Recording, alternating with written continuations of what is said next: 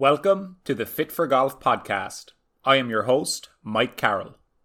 The goal of the Fit for Golf podcast is to share insightful and entertaining conversations based around golf, fitness, and health. In today's episode, I talk to European Tour player Scott Jamieson. We talk about Scott's move to Florida, how he has structured his practice time during the European Tour shutdown, his goals for the future, and more.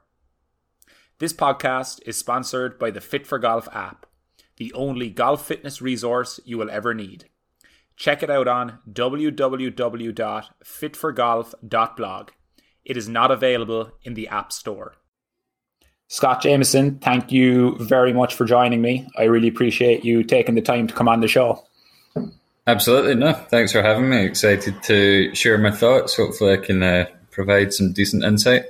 Yeah, that's great. So people can probably pick up with the accent. Scott is a Scottish European Tour pro, but for the last couple of years, his home base has been Point of Vedra Beach in Florida. Can you tell us a little bit about what prompted the move to the US and how life has been with there as your home? Yeah, sure. I went to college here. I was at college up in Augusta, Georgia. It finished in 2005. And I met my wife while I was at school there. She went to University of Florida, but met her through a teammate. She's from Orlando originally.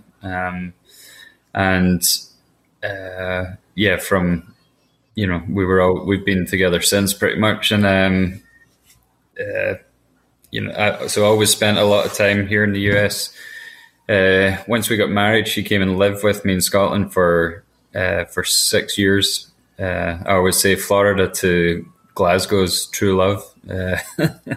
So that was nice. And then, so we moved here, 2 years ago. I was at college here in the States, finished in 2005, right enough. But when I was there, I met my wife. She was from Orlando originally, and her twin sister moved here after college in Point of Vedra here. After her moving to Scotland for 6 years, we decided that we wanted to live over here. I thought, we've got 3 young kids, so maybe a few more hands on deck to help with them, and also hopefully I'm better conditions year round to try and improve as a golfer. Okay, yeah, that's interesting. How do you manage the travel from the European Tour with your home base being in Florida? Do you try and do a set number of weeks, say, of consecutive tournaments and then return back to Florida? Or do you occasionally have stopovers in different parts of the world between tournaments? I do everything in blocks, really. I try and always play a minimum of 2 weeks, usually 3, but then I always like to, if I'm coming home, I need to come home for 2 weeks. I've tried in the past to, the odd week here and there just to break up some bigger events or whatever it may be, but that really takes a toll. That's when it starts to become a little silly. You can maybe get away with it once, and then if you manage your time well at tournaments and when you return home. But last year, I think I tried to squeeze 2 1-week trips in near the end of the year, and it was just too much. And then when I got back on the road playing again, it's mentally, I can always tell mentally, not so much physically. It's just like the mental things, like you're just not as switched on, maybe harder to commit to certain things, and then you get agitated a lot quicker than you ordinarily would if you were, well rested, I think. It is tougher logistically, but you maybe miss 1 or 2 tournaments a year that you would ideally want to play, but you just replace them with other tournaments, and do it. So I do everything in a 2 or 3 week block generally. Of course, and then even if you miss a little bit with extra travel and you don't quite play the same amount of tournaments, maybe the balance of having the year-round weather to basically practice as much as you want in high-quality facilities is worth the trade-off. I think so. Yeah, I mean, it's as people get older, and their families grow and everything. You need to be at home more. You want to be at home more. I went from the first couple of years out. You're playing a minimum of 30 a year probably, but this is now my 10th season. So yeah, I think the last few years I've been down at 24, 25, maybe 26, like at a push. But that's more than enough for me. I think I would rather play more high quality events less often, and have be 100% ready to go when when I'm on the tee, rather than kind of dragging on and maybe playing a couple of extra events that because finishing 40th doesn't really do anything for you. You can finish 40th. For the rest of your life, and you might squeak by and and keep your card, but it doesn't really do much. It probably does your confidence some good, playing 4 rounds and 4 solid rounds and finishing 40th. But in the grand scheme of things, as far as your season going, your season goes, for points and world ranking points, it really doesn't do an awful lot. I think you need big finishes to really make an impact in this game. I'd rather be fresher, ready to go, and have a big impact on 5-6 events a year, as opposed to playing 10 average events a year and having less and less big finishes. Yeah, I suppose that probably becomes a little bit easier too if you're reasonably comfortable in terms of your card being retained, and then you can pick and choose where you play, as opposed to feeling under pressure on the borderline of being inside the top 110 and feeling like you need to try and play every week. Yeah, I mean, I've been in that boat I think 3 times out of the last 10 years, which isn't particularly comfortable. But even then, I think I've been pretty smart. I mean, I've not chased it and played every single event. Maybe I would have played more living in the UK, just with easier access, or if you miss a cut, you can come home and kind of hit the refresh button. But that option isn't really available to me living here.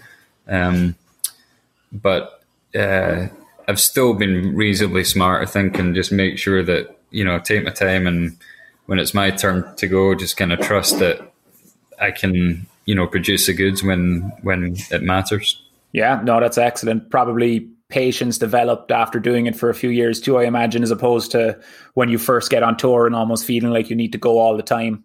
Yeah, exactly. Yeah. And I still get that feeling sometimes. Sometimes it is, but maybe that's what keeps you hungry as well. Like if I come back here for 2 weeks and, the golf's always on the TV first thing in the morning, obviously. And, and it gives you you feel like you're missing out on something, which then, that kind of motivates me to go and practice, and, and I'm hungry to go when it's my turn to play again. So, I think you just got to be smart and try and balance it all out, and listen to your body as well a lot. I think that's something I've been learning, as well through the years. No, that definitely makes sense. We're recording this at the end of June 2020. So obviously this season has been completely different, and not just the season, but kind of everywhere in the world has been on a slightly different agenda. It's been 15 weeks since your last tournament on the European Tour. And by the time the tour resumes on July 22nd for the British Masters, it will be a 19-week break.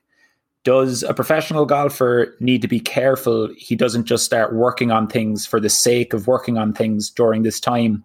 And how structured have you been in this time off in terms of making sure that you're not going down rabbit holes just out of, say, boredom or having the time available? Yeah, that's a great question. Great point.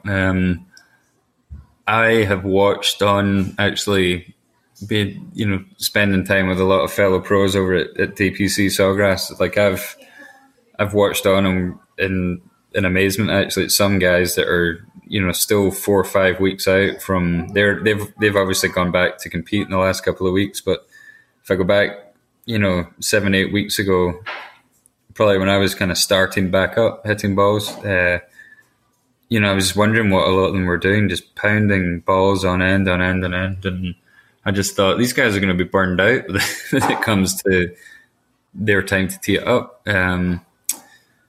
So there's definitely been, one of the coaches I work with here locally, he said that to me. He said he's had a ton of guys that have been doing some coronavirus tinkering or lockdown tinkering, whatever you want to call it, which there's definitely probably room for improvement. Everyone can obviously always improve, but I think as golfers, we're also keen to improve, and we're looking for an edge anywhere we can possibly get it. It's really easy to maybe get sucked down a road that really won't help you and ultimately may be detrimental. So you got to be really careful, I think. So I feel like I've been fairly smart about that. Like I did a kind of block of quite hard practice, and then I've played a couple of Monday qualifiers for the Corn Ferry events that were in town, and then a couple of mini tour events. So right now I feel as though I'm back in a little kind of block of practice for the next couple of weeks, and I'm going to try and play a couple of one-day things right before I leave, just to get the scorecard in the hand again. And hopefully you can't replicate the feeling of the big, the real deal European Tour event, but definitely playing the one-day events and things can at least get the scorecard in your hand that makes it a lot more realistic.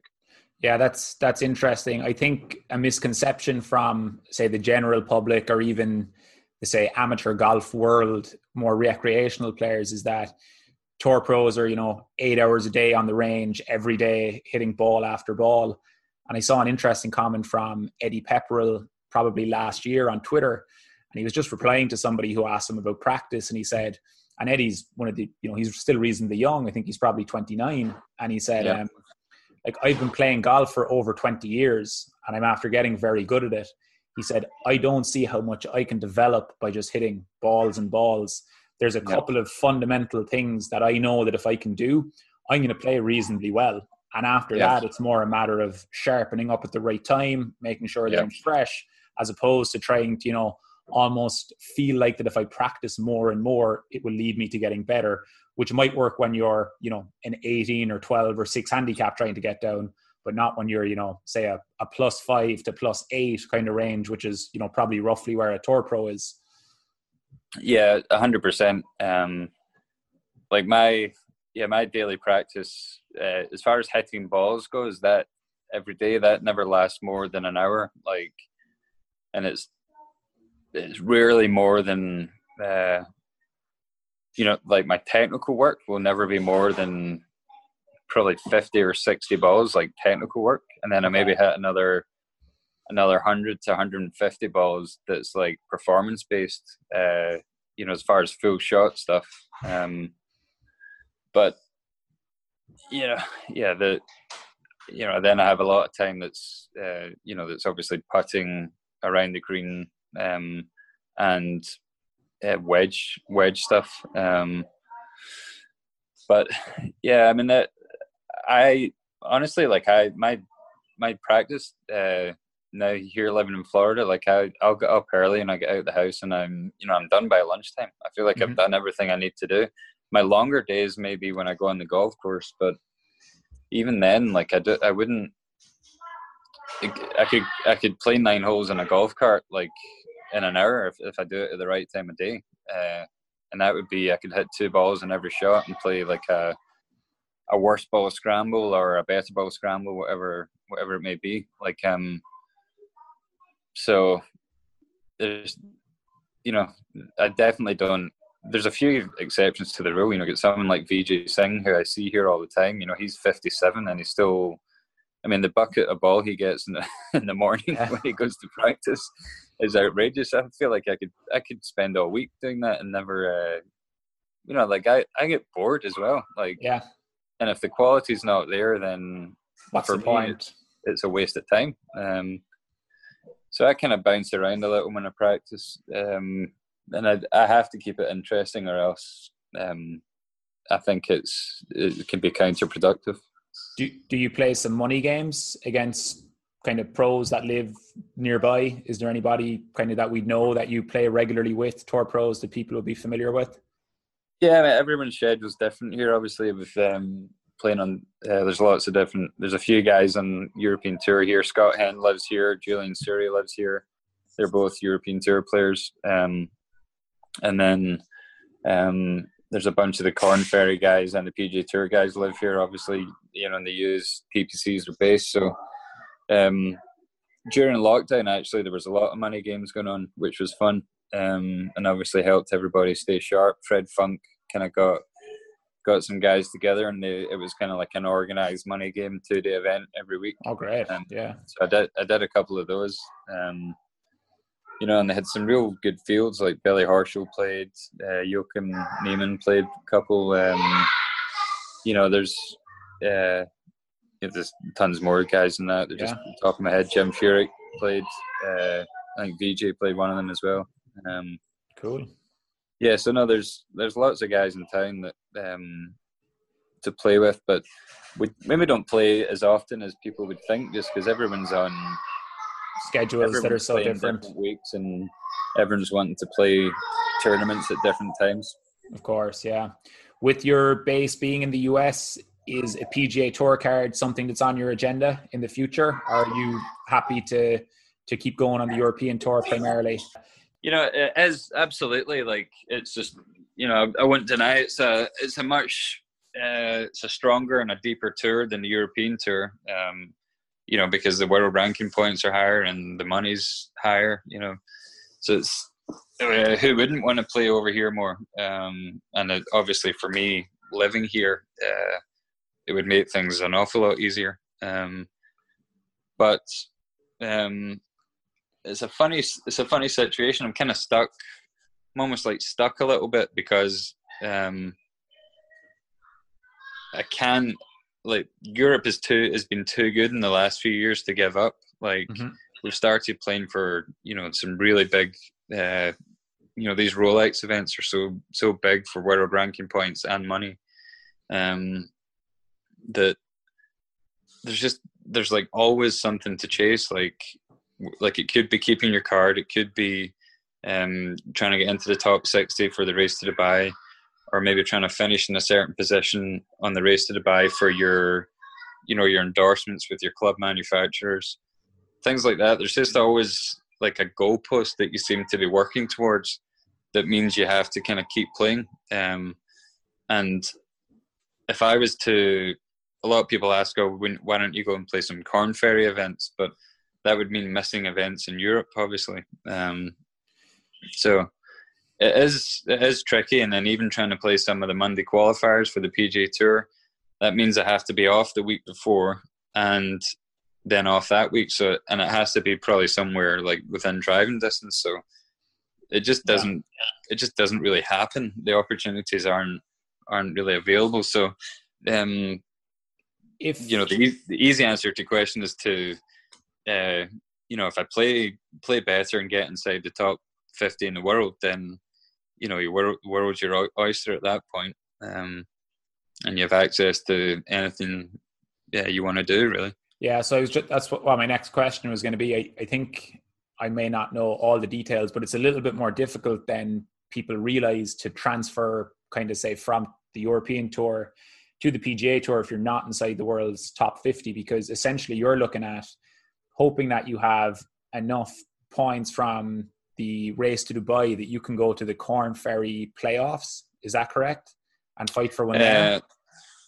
Yeah, no. So not from the race to Dubai. There's no direct crossover there, but through the race to Dubai, you could get into some WGCs and majors, and then that gives you the ability to earn FedEx Cup points. Okay. And then that's what, if you do well enough in those, you could earn enough to get to the Corn Ferry finals. Yeah. Which is something I think I would do, but again, it depends on how they fall. Like, say, if they fall over, like, say they were to overlap with like the finals, our final series, our playoff events in Europe. I'm not going to give up playing, and again, I'm different. I'm 36 with 3 young kids, and a mortgage and schools and everything to pay for. Yeah. So it's different than if I was 26 and single with no kids. Like, yeah, at that point, you might think, okay, yeah, I could go to the Corn Ferry finals over going to play 3 guaranteed $7 million, no cut $7 million or $8 million events, like, which in itself could be life changing. If you win one of those, then that's obviously a life changing amount of money. Of course, obviously, as is getting on the PGA Tour, but not necessarily. Like, who says that? Just because I've been successful for 10 years in Europe, or successful enough to keep going, that doesn't give me the right to say that I can just, enter the Corn Ferry finals and be guaranteed to work through them and have a PGA Tour card at the end. Like, these guys are so good, it's unbelievable. That's playing these little mini tour events, and along with some of the guys in town, there's just, guys that, just names you've never heard of, and a lot of names you will never hear of, because there's just so few seats at the table, that it's served as a little bit of a reminder as to how many golfers are just sitting waiting to take your spot, and they're all so good and so hungry. It's like, you got to be so I feel like just now I'm a little bit stuck, but the European Tour is not exactly a bad place to be stuck. No, definitely not. And I think like the sort of the experience and comfort level you have there, the ability of getting into the top 50 is probably, not that it's easy, but maybe an easier route than trying to completely change where you're playing and hope that you have a hot 4 weeks in the Corn Ferry finals. It's probably a more stepwise progression. Just keep going on the European Tour, maybe. Yeah, I think so. And, top 100 in the world would probably open a couple doors as well. That would certainly get you in the PGA Championship. It would, potentially get you a couple other invites throughout the year. So that, it's maybe not as cut and dry as top 50 in the world, but, if you start playing better anywhere, just takes care of everything, really. Yeah. You just got to keep going, and once I start hitting these new bombs for down the fairways, I'll be exactly. Yeah, I'll be in a good spot. That's it. I'll send your commission in the post for that plug, Scott. Thanks. Yeah. So what's really interesting to me there is, like, you're a really well established pro on the European Tour, and one of my questions was, what fuels your quest to get better? And I was going to ask about Ryder Cups, majors, essentially the accolades and, the dreams anyone playing golf has. And what's interesting is, we'll touch on it in a second, I'm sure those are things you still think about. But you've also mentioned essentially things that everybody else is thinking about, is kids, mortgages, schools, summer camps. Like, you're funding all these things, but say on a day-to-day basis, are you thinking about, when you're going practicing, is it just, okay, today I need to work on my wedges, I need to improve my distance control? Or how often do you have, say, the big picture of, you putting on the Ryder Cup uniform, or are you picking up the Open Championship? Ryder Cup's a massive one for me. I've always, I think from a young age, it might have been like 97 Valderrama would have been like, I was probably old enough at that point to really understand what it was all about, and I got really into it. I think that was definitely it's a really tough thing to do if you're not in the world's top 50 playing in the European Tour again, because you don't have access to a lot of the world points that, obviously the way the European team's point system work. But that is definitely something that I would love to do. I just miss playing team golf as well. I always loved playing golf, being part of a team. Like, winning or being successful is obviously great as an individual, but it's essentially kind of like you, your caddy, and then your team around you will all share a little piece of that enjoyment. But you as the player is the only person that's actually feeling the whole thing. There. Whereas when you win as a team, everyone's been through the whole thing together, which I've always missed that from growing up in teams, because it was when you grew up, almost everything was team golf. County and then international and college. Yeah. So definitely, I really miss that stuff. But Ryder Cups, majors, all that kind of stuff definitely still motivates me. And then what really gets me going is when you have a little bit of success, and then you realize, right, okay, I'm top 30 in the order of merit, or the Race to Dubai is going to get me in the Open next year. Things like that. If someone dangles a carrot in front of you, like I've always been quite good at going to get it if I feel as though it's a realistic goal. That's great. All of those things still fire me up.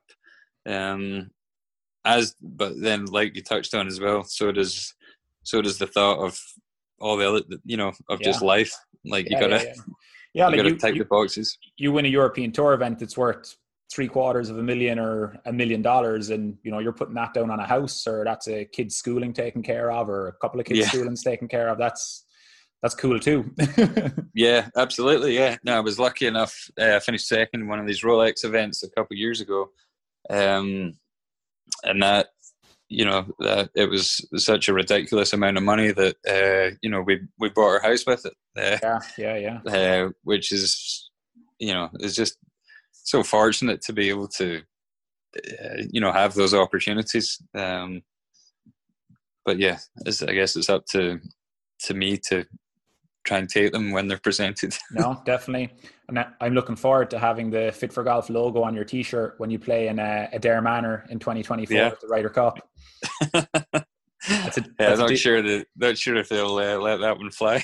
We'll see.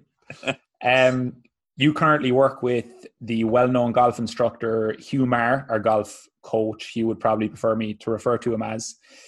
Can you give us a little bit of insight into some of the technical things that have evolved in your game over your development, say maybe from turning pro to where you are now? Was there like very, very clear things that you've changed that have led to an improvement in progress from a technique perspective? I've kind of been round the houses a little bit, to be honest. When I first turned pro, I was working with Coach Alan McCloskey at home, and when I first went to him, he told me that I was I can't remember his exact words, but I think he said my bunker play was the only part of my game that was good enough to be he calls it a television golfer. So that was a bit of that was obviously just one guy's opinion, but how long did you stay with him? I was with him a long time. I was with him for, so I messed around kind of mini tours and stuff for like 3 years so he basically took me from playing on the Europro in the UK all the way through to being a European Tour winner. Wow. So I was with him for like 7 years, probably at least.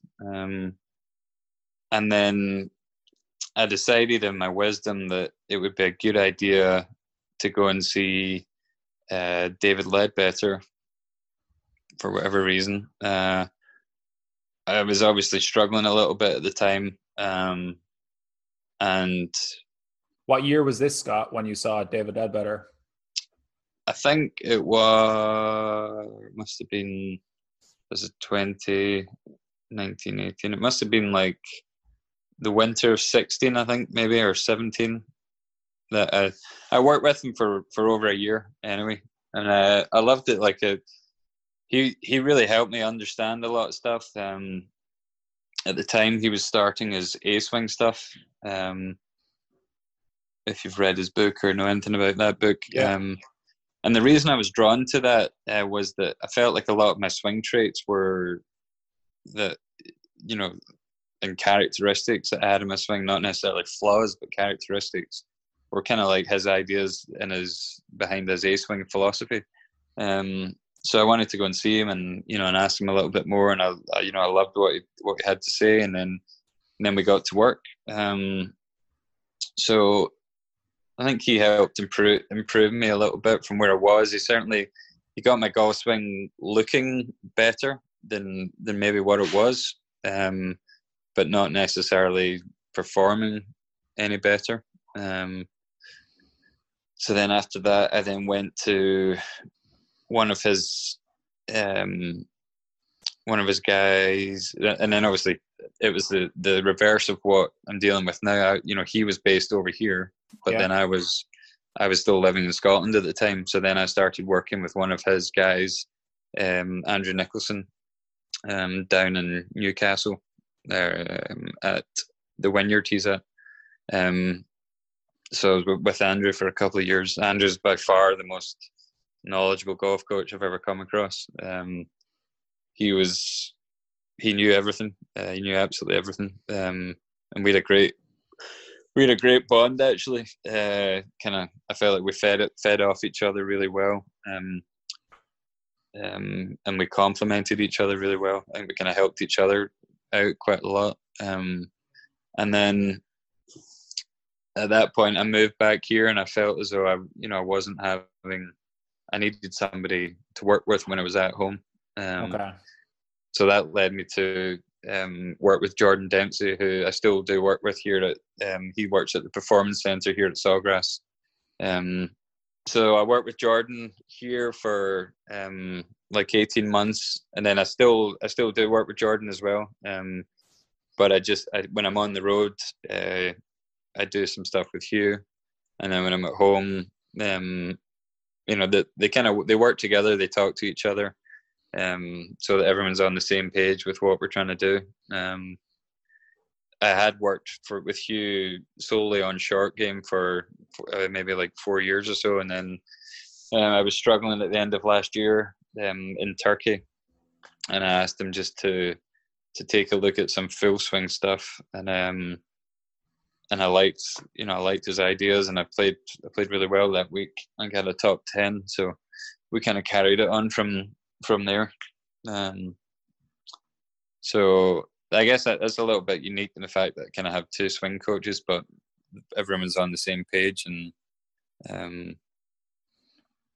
I feel like I'm kind of always steering the ship rather than them giving me conflicting ideas or anything like that. Yeah.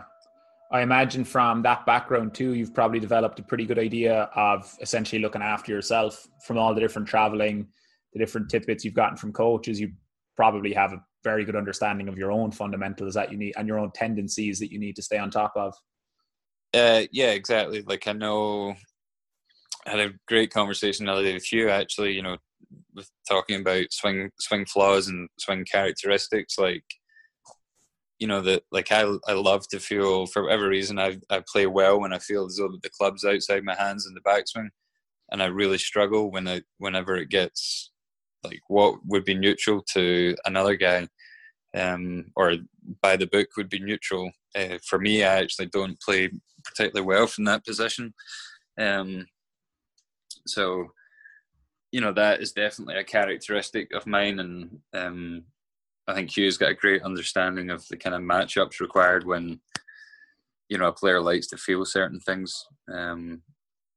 Because, well, we've got, if there's 156 guys every week at a golf tournament, there's no two of those 156 with the exact same swing. Of course.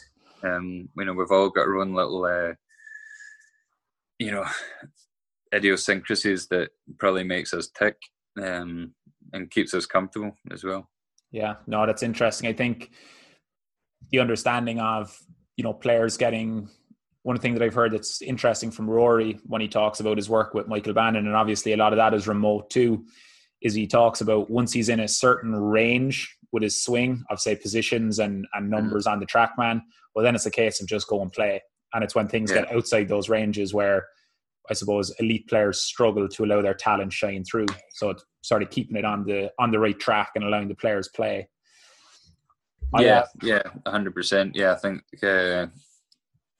yeah, like to go back to like a day's work. Like I'll be on the range and I check off, 3 or 4 things that I know I've got to take care of from a technical point of view. That if they get sloppy, then I'm gonna fall outside of my range. Yeah, and then after that, it's a case of how well are you going to chip and putt it, because you're not going to hit every shot perfectly, and and you just got to take. If you have opportunities, it's it's about how many of them you take. Really is what determines the number on the card. Yeah.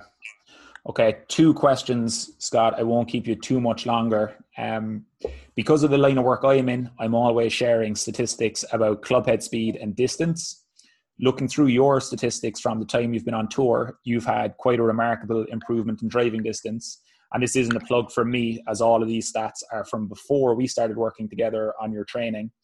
But from 2014, you averaged 288 yards off the tee, which was pretty much bang on the European Tour average. If we fast forward to 2019, you averaged 300 yards, so a 12-yard increase, but the Tour average had upped to 295. In 2020, you're averaging 308, which would be a 20-yard increase. Now, it's only measured on 3 tournaments, and I think they were in particularly hot climates, so that might come back down. And that's also what the Tour average was. But essentially, if we look at the 12 yards from 2014 to 2019, what's happened? Is it technique, equipment, training? Is it a combination? Yeah, I think it's a combination of everything. I've always done some sort of training for golf. Nothing specifically clubhead speed related until our work, over the last 7 or 8 weeks. But I think, just maybe like, there's no doubt technology has moved the needle. Like I would never dispute that. But even since 2014. Yeah, I think since 2014, it's nothing massive. The big thing was the Pro V1 golf ball. That was obviously where the biggest jump came. And since then, I think all that's happened is that the generation that's on tour now were taught when they learned the game, they were taught that they had to hit up on the driver. Now, when I was no one ever told me I had to hit up on the driver till I was in like my junior year of college here. So I would have been 20 at the time. I would have been 20 at the time. So that's the first time anyone's ever told me this is how you hit your driver further. So, but the generation we have coming through now, and the reason why I think the average age on tour might be getting a little bit lower as well, is because these guys all know how to hit it far through the technology that's available to them. And I don't mean club and ball technology there. I mean like all the maximum the launch conditions from the TrackMan. Exactly, yeah. This is what has really changed everyone's understanding of how you hit the ball further. So, and I personally, I don't think it's a problem. Like, and I don't understand how you can ever scale it back, because the longest guys are always going to be the longest guys. So, yeah, I don't really know where they're going to go with that. But I think where a lot of people get lost in that argument is that it's really 2 separate arguments. There is longer hitters getting too much of an advantage. You're always going to have the longest hitter getting an advantage. The other thing is just the golf courses. Do we have to start making them 8,000 yards long? They take 5 hours to walk, and there's 600 yards between a green and tee box. I think it's 2 separate sides that people are getting confused between. Like, it doesn't matter what you do with the golf ball. The best drivers are still going to have the advantage. It's just a matter of maybe making the golf courses slightly more sustainable going forward. Yeah, but they always have had the advantage, and I think that's what everyone's just like, with the amount of data that's available to us on on how to hit it far and why hitting it far is so important. Like, you've just got more people that are switched on to the fact of how important it is. So instead of there only being 10% of the field able to hit at a certain distance, now 30% of the field can do that because they've all realized how important it is and adapted their either their technique or their training or whatever it may be in order to hit it that far. But what sport hasn't changed through the years? Like, it's, you could go on forever about this subject, and I don't really know what the perfect answer is to it. I think a good answer would be maybe reduce the size of the club head rather than, if you just went back to a 360cc limit, then all of a sudden the sweet spot can't be as big, and then anyone who wants to swing it, 120 plus, better find the middle of the face, or else the misses will be really big. So is the purists or the old school, maybe, that I think that would please them, surely, if they want to see someone swinging, thrashing at it and missing it offline. But if they, if they're on and they'll hit it, they'll still hit it 320 down the middle. I agree with you. No, that's interesting for sure. We've kind of gone off from the original question, but no, you're right. So basically, I asked you why you think you've gotten longer from kind of mid 20s to early 30s. Like, you're getting older, but you're getting longer. So you essentially answered the question perfectly. A combination of technique, definitely help from equipment, and you've always been kind of looking after your training. So plus when you add in, and I think there are too often things that aren't given enough credit for, kind of the distance, say, concentration that people are focusing on now. Number one is Mark Brody and strokes gained. We can pretty quickly see why distance is advantageous. That's a rabbit hole I won't get into in this podcast. And then the second one is TrackMan. So I'm not a golf instructor, and a lot of the people listening aren't, but you can get somebody who's swinging, say, if you're talking about an average golfer who's 90 miles per hour with the driver, depending on their impact conditions, their launch angle, their strike position, and their spin rate, you can probably swing a 90 mile an hour driver and get 20 yards difference in 30 seconds if you change someone's launch angle. And then when you get up to the higher levels with Tour Pros, you're not going to get that big an increase because they're all already really, really good, but it might be a 5 or a 10 yard increase in 30 seconds. When you see on the TrackMan, you're hitting 2 degrees down rather than 2 degrees up. But that's something that I might get someone else to delve into a little bit deeper someday. Last question, Scott, and I'll let you go then. I know you have a very important happy hour to attend to. We're actually going to the beach now, so I need to pack happy hour with me to the beach. So nearly everybody listening to the podcast is an amateur golfer trying to reduce their handicap. Can you provide us with one universal tip? A concept that they can concentrate on, maybe. It doesn't have to be like a technique tip, but one concept that could help pretty much everybody that you've picked up from pro-ams watching people play. Yeah, it's a bit of a cliche one, but it still strikes a chord with me to this day, and that's just, it's golf is 100% to do with how good your misses are, not how good your good shots are. It's maybe a bit of a boring cliche answer, but I just think that if people can keep their miss in front of them, then they find the ball and they go again. No hazards, no penalty shots, and handicaps probably coming down pretty much.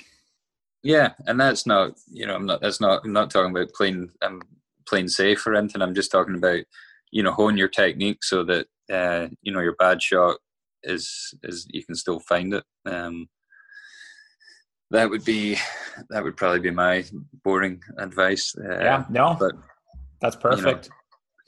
That's steady and slow wins the race. Yeah, unless you're playing a Monday qualifier. Yeah, exactly. Scott, Thanks a million for your time. I really appreciate it. And I hope the listeners enjoy it. And I'll chat soon. Thanks very much. Yep, absolutely. Happy to be on. Thank you again to Scott for his time. I hope you enjoyed listening. And hopefully I will talk to you next time.